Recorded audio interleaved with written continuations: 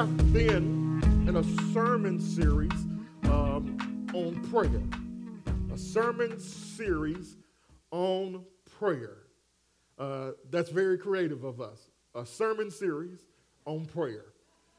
There's 4 different installments on this sermon series on prayer. This first installment, and today will be the final message of this installment, is simply we're trying to ask the question or answer the question, why pray?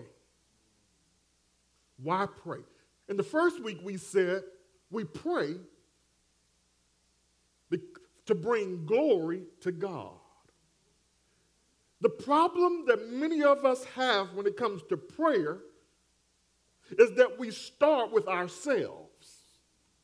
Prayer is very man-centered, but everything that God has given us and God commands of us is for his own glory. And so the proper place to begin with something like prayer is the glory of God.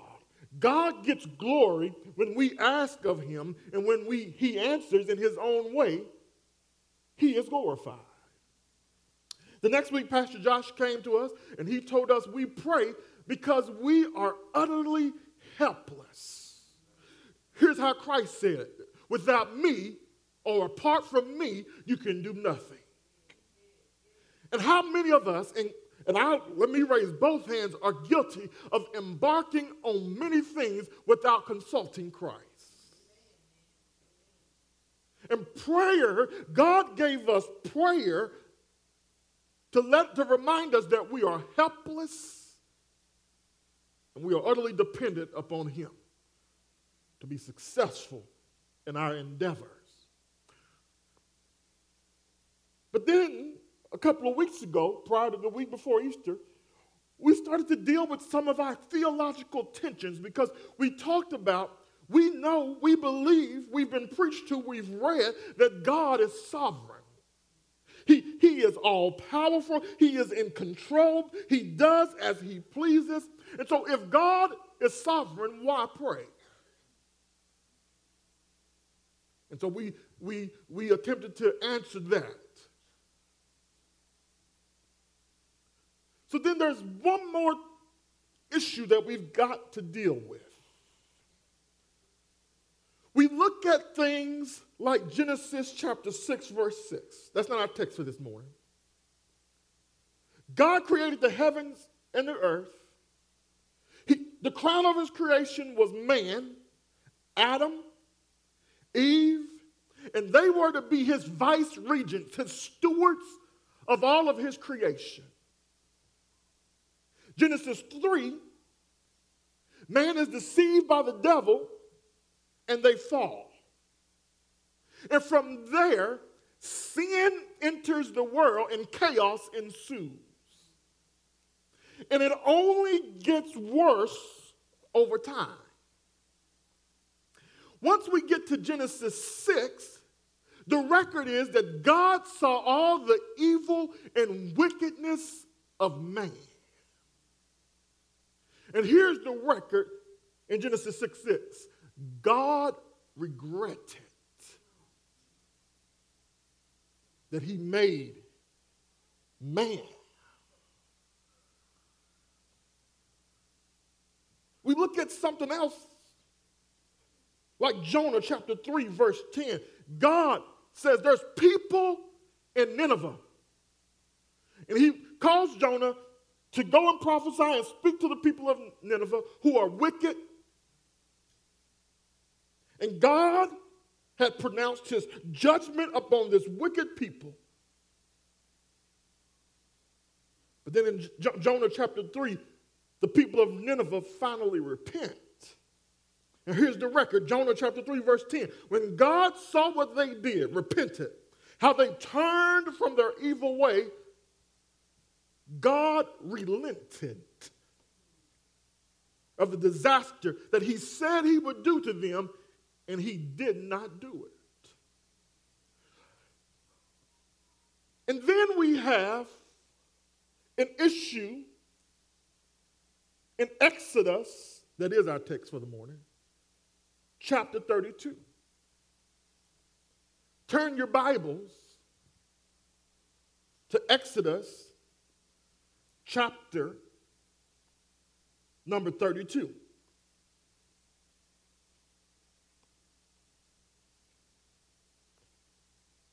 We'll read verses 1 through 14. I will go ahead and forewarn you that this will not be a complete exposition of Exodus chapter 32. Today we're going to deal with a theological issue. And so there's going to be a lot of meat left on the bone from Exodus chapter 32. But you'll see why we chose this text. Exodus chapter number 32, beginning with verse number 1. Here's what it says. When the people saw that Moses delayed to come down from the mountain, the people gathered themselves together to Aaron and said to him, "Up, make us gods who shall go before us. As for this Moses, the man who brought us up out of the land of Egypt, we do not know what has become of him." So Aaron said to them, "Take off the rings of gold that are in the ears of your wives, your sons and your daughters, and bring them to me." So all the people took off the rings of gold that were in their ears and brought them to Aaron. And he received the gold from their hand and fashioned it with a graving tool and made a golden calf. And they said, "These are your gods, O Israel, who brought you up out of the land of Egypt." And when Aaron saw this, he built an altar before it.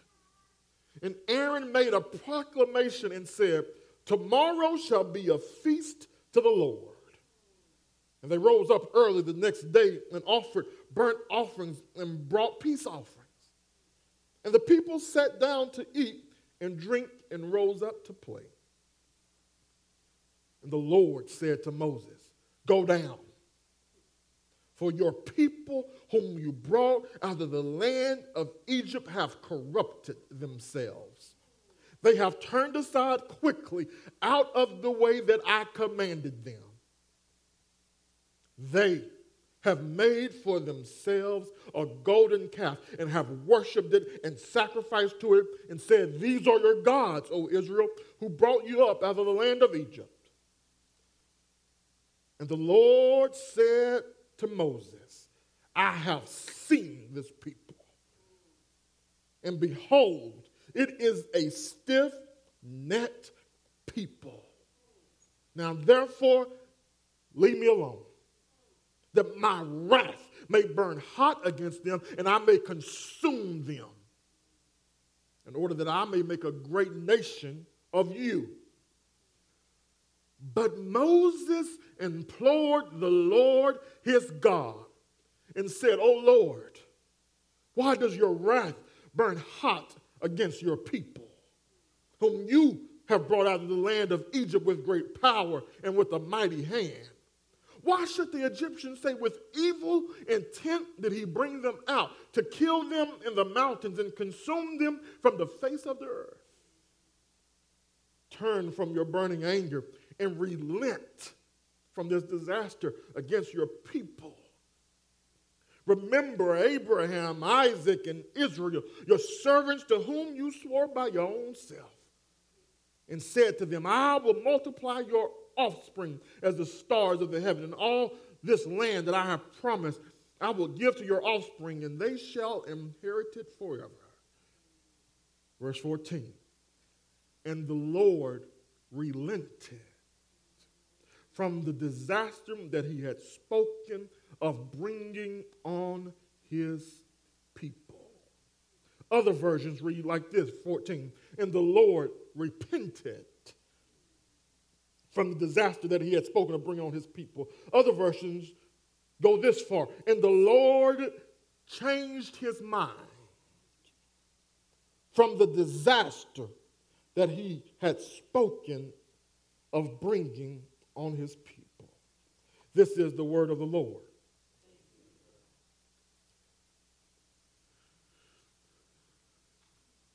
In Genesis 6:6, God relents, God regrets that he ever created man. Jonah 3:10, God relents from disaster that he was going to bring upon Nineveh. Here in Exodus 32, God relents or repents from the judgment from wiping out Israel. Here's the thing. It would seem, based on today's text, that we should pray because we can change the mind of God.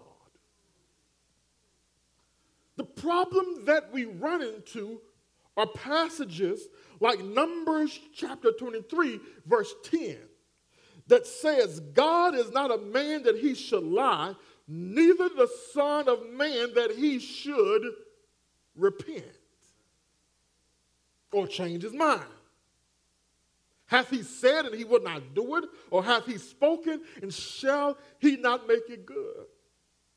Matter of fact, Malachi chapter 3, verse 6, God says of himself, for I, the Lord, do not change.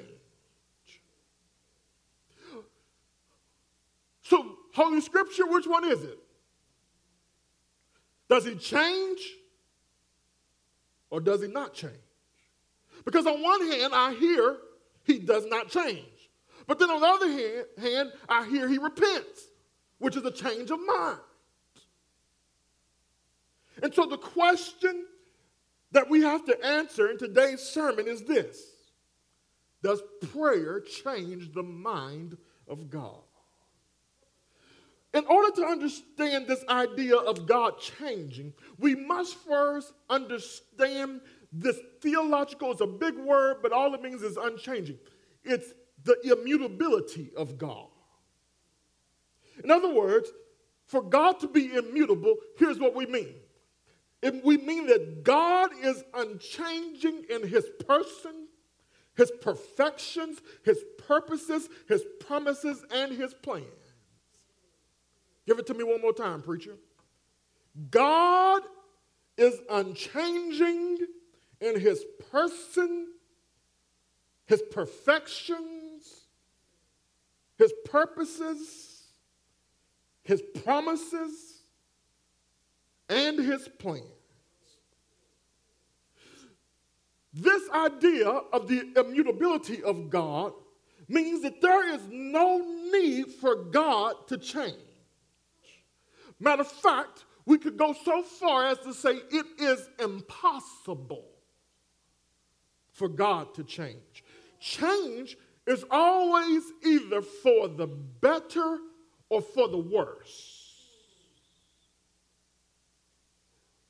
But one thing that we know about God is that he is absolutely perfect.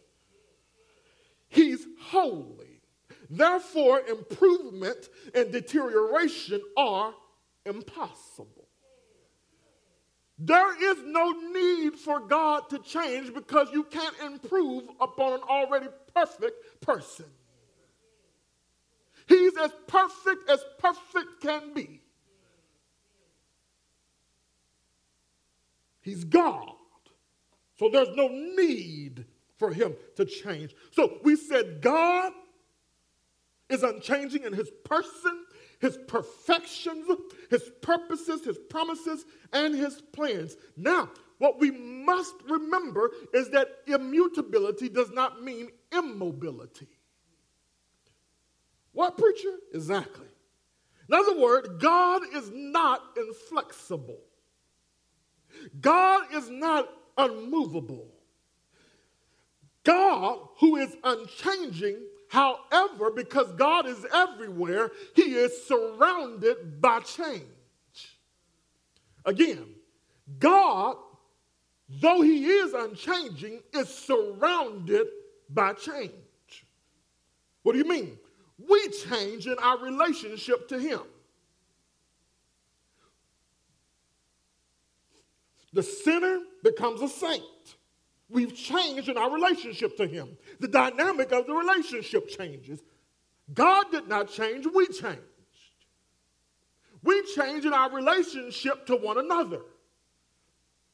God is surrounded by change. What is the effect that our relationship to one another matters when it comes to change and God? Because God has said when Jesus Christ died on the cross, it changed our relationship between ourselves and God.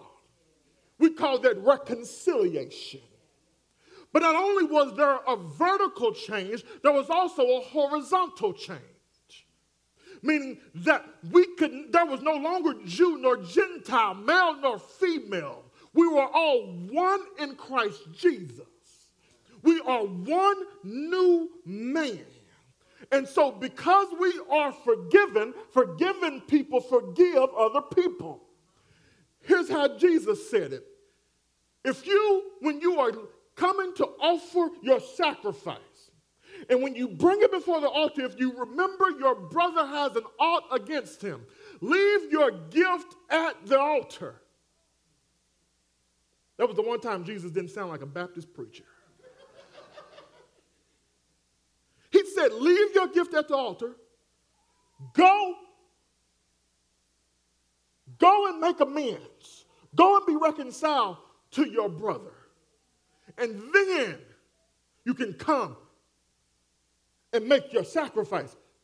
Here's what Jesus was teaching, that when we are not reconciled between one another, and also as Christian brothers and sisters, when there is tension between us and there is no reconciliation, God says, I don't even want you to come before me.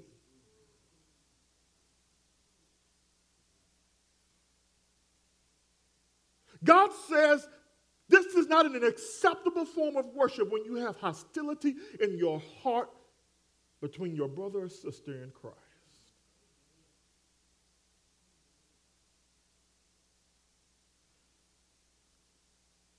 And so then, once we are reconciled with our brother in Christ or sister in Christ, now God says the situation has changed between you two. God says, now I can respond differently to you.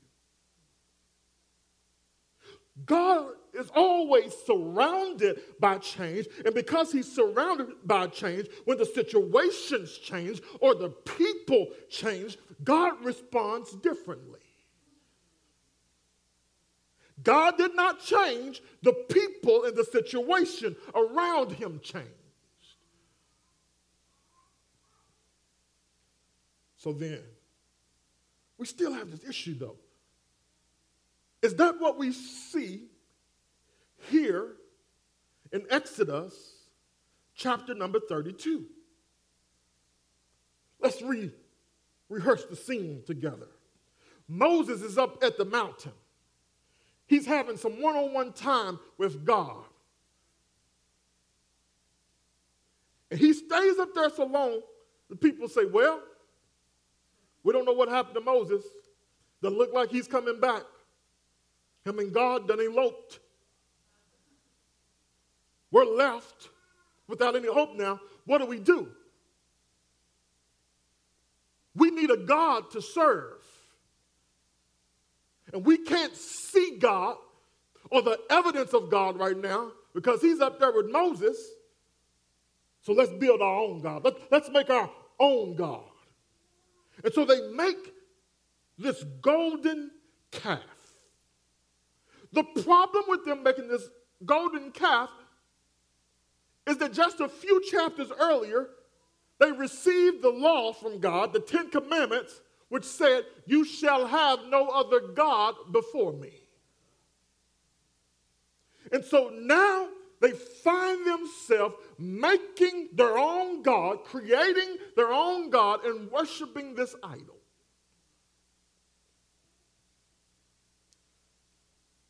And so now, when God sees this, sees them created and now worshiping it, he tells Moses, go down from here. Your people have now created an idol. I'm laughing. I know this is what my wife's thinking about. This is what we do with our children. when they misbehave, I say, Connie, look at your child. Ha! You need to do something with your child. Get your daughter. Get your son. And now God says, Moses, you're people. Because they're acting more like a man, humans. So go get your people. Because now they are worshiping false gods, idol gods. I'm going to wipe them out, and I'll start over with you. The text says that Moses interceded. Not yet. I can't go there yet. I can't go there. And because of this prayer, God responds differently to the changing situation. The text says that God relented. Let's deal with this for a moment. What does this text teach us? First, God remained consistent with his character in that he was grieved by sin. What we learn here is that sin grieves God. God is a jealous God, and he said, my glory I will share with no other. And now his own people that he rescued and redeemed from Egypt are now worshiping another God. They are giving glory to a golden calf. And God, we see that sin grieves God. God is holy. So holy that he cannot even look upon sin. But I think he was also grieved because now he's seeing that his people are not loving him with all their heart, mind, and soul. Because God is holy, walk with me, justice is demanded. In other words, sin must be dealt with. Sin must be punished. And God determined, I'm going to punish these people by wiping them out. In other words, they were going to get what they deserved. They had broken the law of the most holy God. And friends, all of this is consistent with the nature of God. Remember, the definition of immutability is God is unchanging in his perfections, his plans, his promise, and all them other P words I gave you. God acted in accordance with his own nature when he said, I'm going to wipe them completely out. Can I put a parenthesis in this sermon real quick? I got to give the people in the underground a little more time to cook. The question, why does God wipe out nations? Why does God kill people? Why does God send people to hell? God acts in accordance with his nature. These Israelites were getting what they deserved. They chose of their own volition to obey the law of God. They chose on their own to create this golden calf, even though God had already told them how to live under his will, how to live holy lives. He told them, don't have no other God. Serve me and me alone. And so they rightly got what they deserved. Why does God send good people to hell? Because good people get what they deserve. But they're good. But they're not good enough. The standard is the holiness of God. And no one is good enough to meet that holy perfection. So that's why good people go to hell, because they get what they deserve. They are sinners by nature, and sinners deserve eternal separation from God in hell.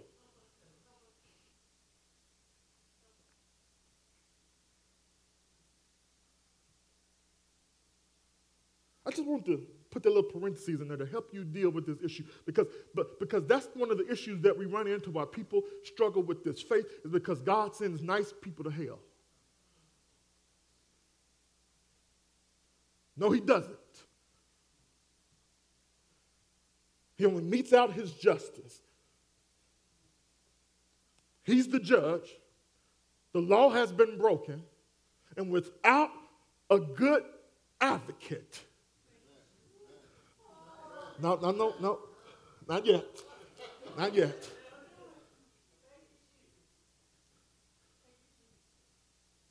So Moses hears that his people are doomed for destruction.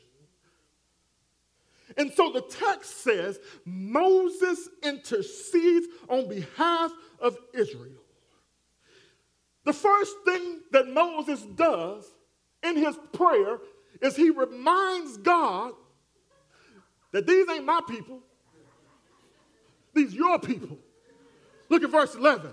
But Moses implored the Lord his God and said, "O Lord, why does your wrath burn against you?" Y'all can help me preach this. Your people, whom you brought out of the land of Egypt with great power and with a mighty hand. Moses pleads to God based on his special saving relationship with the children of Israel, because now that they are his redeemed people, he's going to act differently towards these redeemed people than he does other people. So Moses says, Lord, these are your people. But God, don't destroy them not only because they are your people, but don't destroy them because you won't get the glory out of this destruction. Watch this. Verse 12, he says, why should the Egyptians say with evil intent he brought them out, to kill them in the mountains and to consume them from the face of earth? Here's what you got to understand about the book of Exodus. One of the keys to understanding a book of the Bible is you got to look for repeated words and phrases and sentences. Here's what, when you read the book of Exodus through and through, here's the one refrain that you will consistently hear. So that they may know that I am the Lord. Capital L, capital O, capital R, capital D. That's the one thing you keep hearing. God saves his people so that all the world will know that I am the Lord, Yahweh. And Moses says in his prayer, Lord, if you destroy him, the pagans, the heathens, the unsaved will only laugh and say he brought them out so that he could kill them. God, it will taint your witness to the nations if you destroy these people. God, if you destroy your own people, you will not be glorified in this. And then finally, Moses in his prayer appeals to God's own word. Look at verse 13. Remember, Moses says, Abraham, Isaac, and Israel, your servants to whom you swore by your own self and said to them, I will multiply your offspring as the stars of heaven. And all this land that I have promised, I will give to your offspring, and they shall inherit it forever. Moses, church, prays for God to relent from his judgment based on God's own word. Moses, look what he does, prays God's word back to God. He doesn't do it to remind God as if God had a memory lapse. No. Moses prays God's word back to God to demonstrate that I, as Moses, have faith in your word. Friends, if you want God to move based on your prayer, the key is praying God's will back to him. When you see God really move in Scripture, it is those who know God's word and then speak God's word back to God to demonstrate their faith in his word. Whatever you ask according to my will is the promise. That will I do. God's will has been revealed in his word. So if you want to pray, thy will be done on earth as it is in heaven, not my will, but your will, then you have to know God's word and then pray that back to him. And Moses says, Lord, I believe in your word so much, that's why you can't destroy them. Because in your word, you told Abraham, Isaac, and Jacob that you would multiply them. Now, how are you going to do that if you kill them and then start over with me? We don't need no more Mosesites. That's not your word. And so, it is faith in God's word that gets God to respond differently to the sin of his own people. It is faith in God's word that gets God to respond differently. Verse 14, God relented from the disaster that he has spoken of bringing on his people. Now, we're still trying to deal with this issue. Does prayer change the mind of God? It's important that we understand the original language here when it says he relented or he repented. That word means to be sorry, to be comforted, to console oneself. It is to have compassion or mercy. And so what happens here is that because of Moses' intercession, God is moved by compassion. He was consoled in himself. And that's why he preserved his own people. This response by God is still consistent with God's character. God did not change in who he was as a person. His character did not change based on him relenting from destroying these people. Matter of fact, God's going to reveal about himself in 2 more chapters, Exodus chapter 34, verse 6. Here's what he's going to reveal about himself, his character, the Lord, a God merciful and gracious and slow to anger, abounding in steadfast love and faithfulness, keeping steadfast love for thousands, forgiving the iniquity and transgression and sin. This is what God reveals about himself later on. So when God relents from judging the Israelite and destroys them, he still acts in accordance with his character. He's still immutable. He's unchanging in his perfections, in his nature, in his essence, in his attributes when he relents.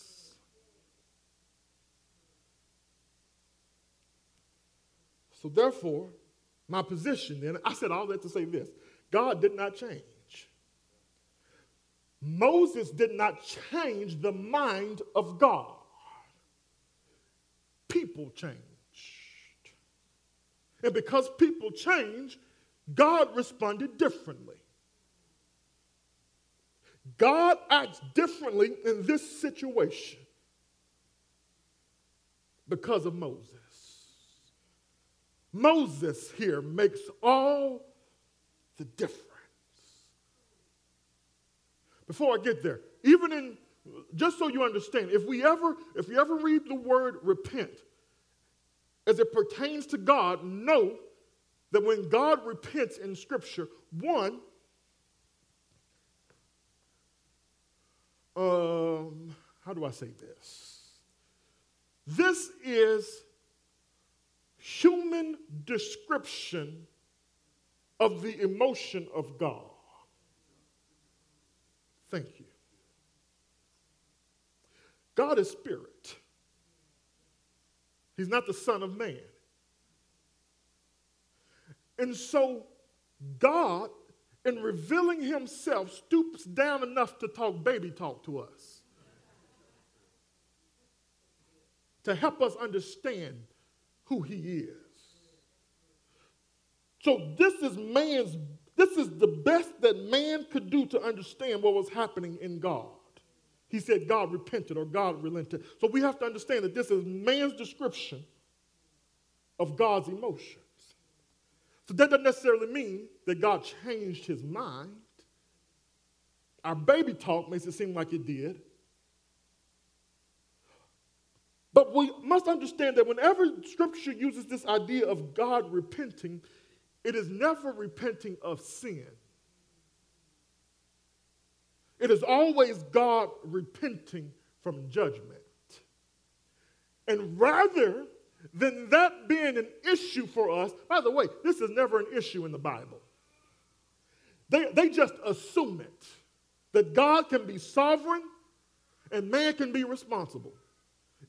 Nowhere in Scripture is there just this ongoing dialogue to help us understand the sovereignty of God and the responsibility of man. This is all our problem. Nobody deals with this issue of, should we pray if God is sovereign? Or can we change the mind of God? It's not even an issue in Scripture.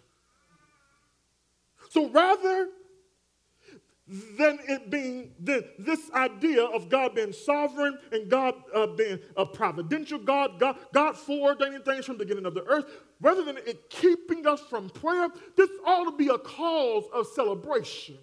That if God does repent, it's him not giving us what we really do deserve. That's what we call mercy. Okay, I'm ready now, Carson. I'm going to go there. Moses made all the difference here. If it had not been for Moses, the people of Israel would have been wiped out. They would have been destroyed. Moses here stood between holy God and sinful man. Moses finally is fulfilling the role for which God called him. God chose Moses to be the mediator. The point to reconcile God back to sinful man. Moses here is a type of a greater Moses who is to come. Moses could only do it for those people. So God sent a better Moses in the man Christ Jesus.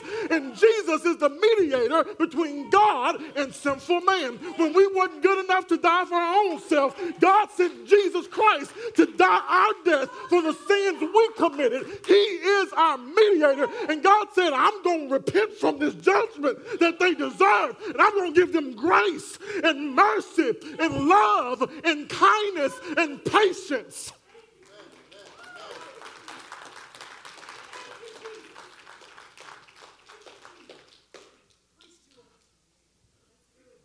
And so whether you want to argue with me some more and think God changed his mind, if that's your conclusion, I'm glad he changed his mind on me because I know I deserved hell, but he loved me enough. Hey!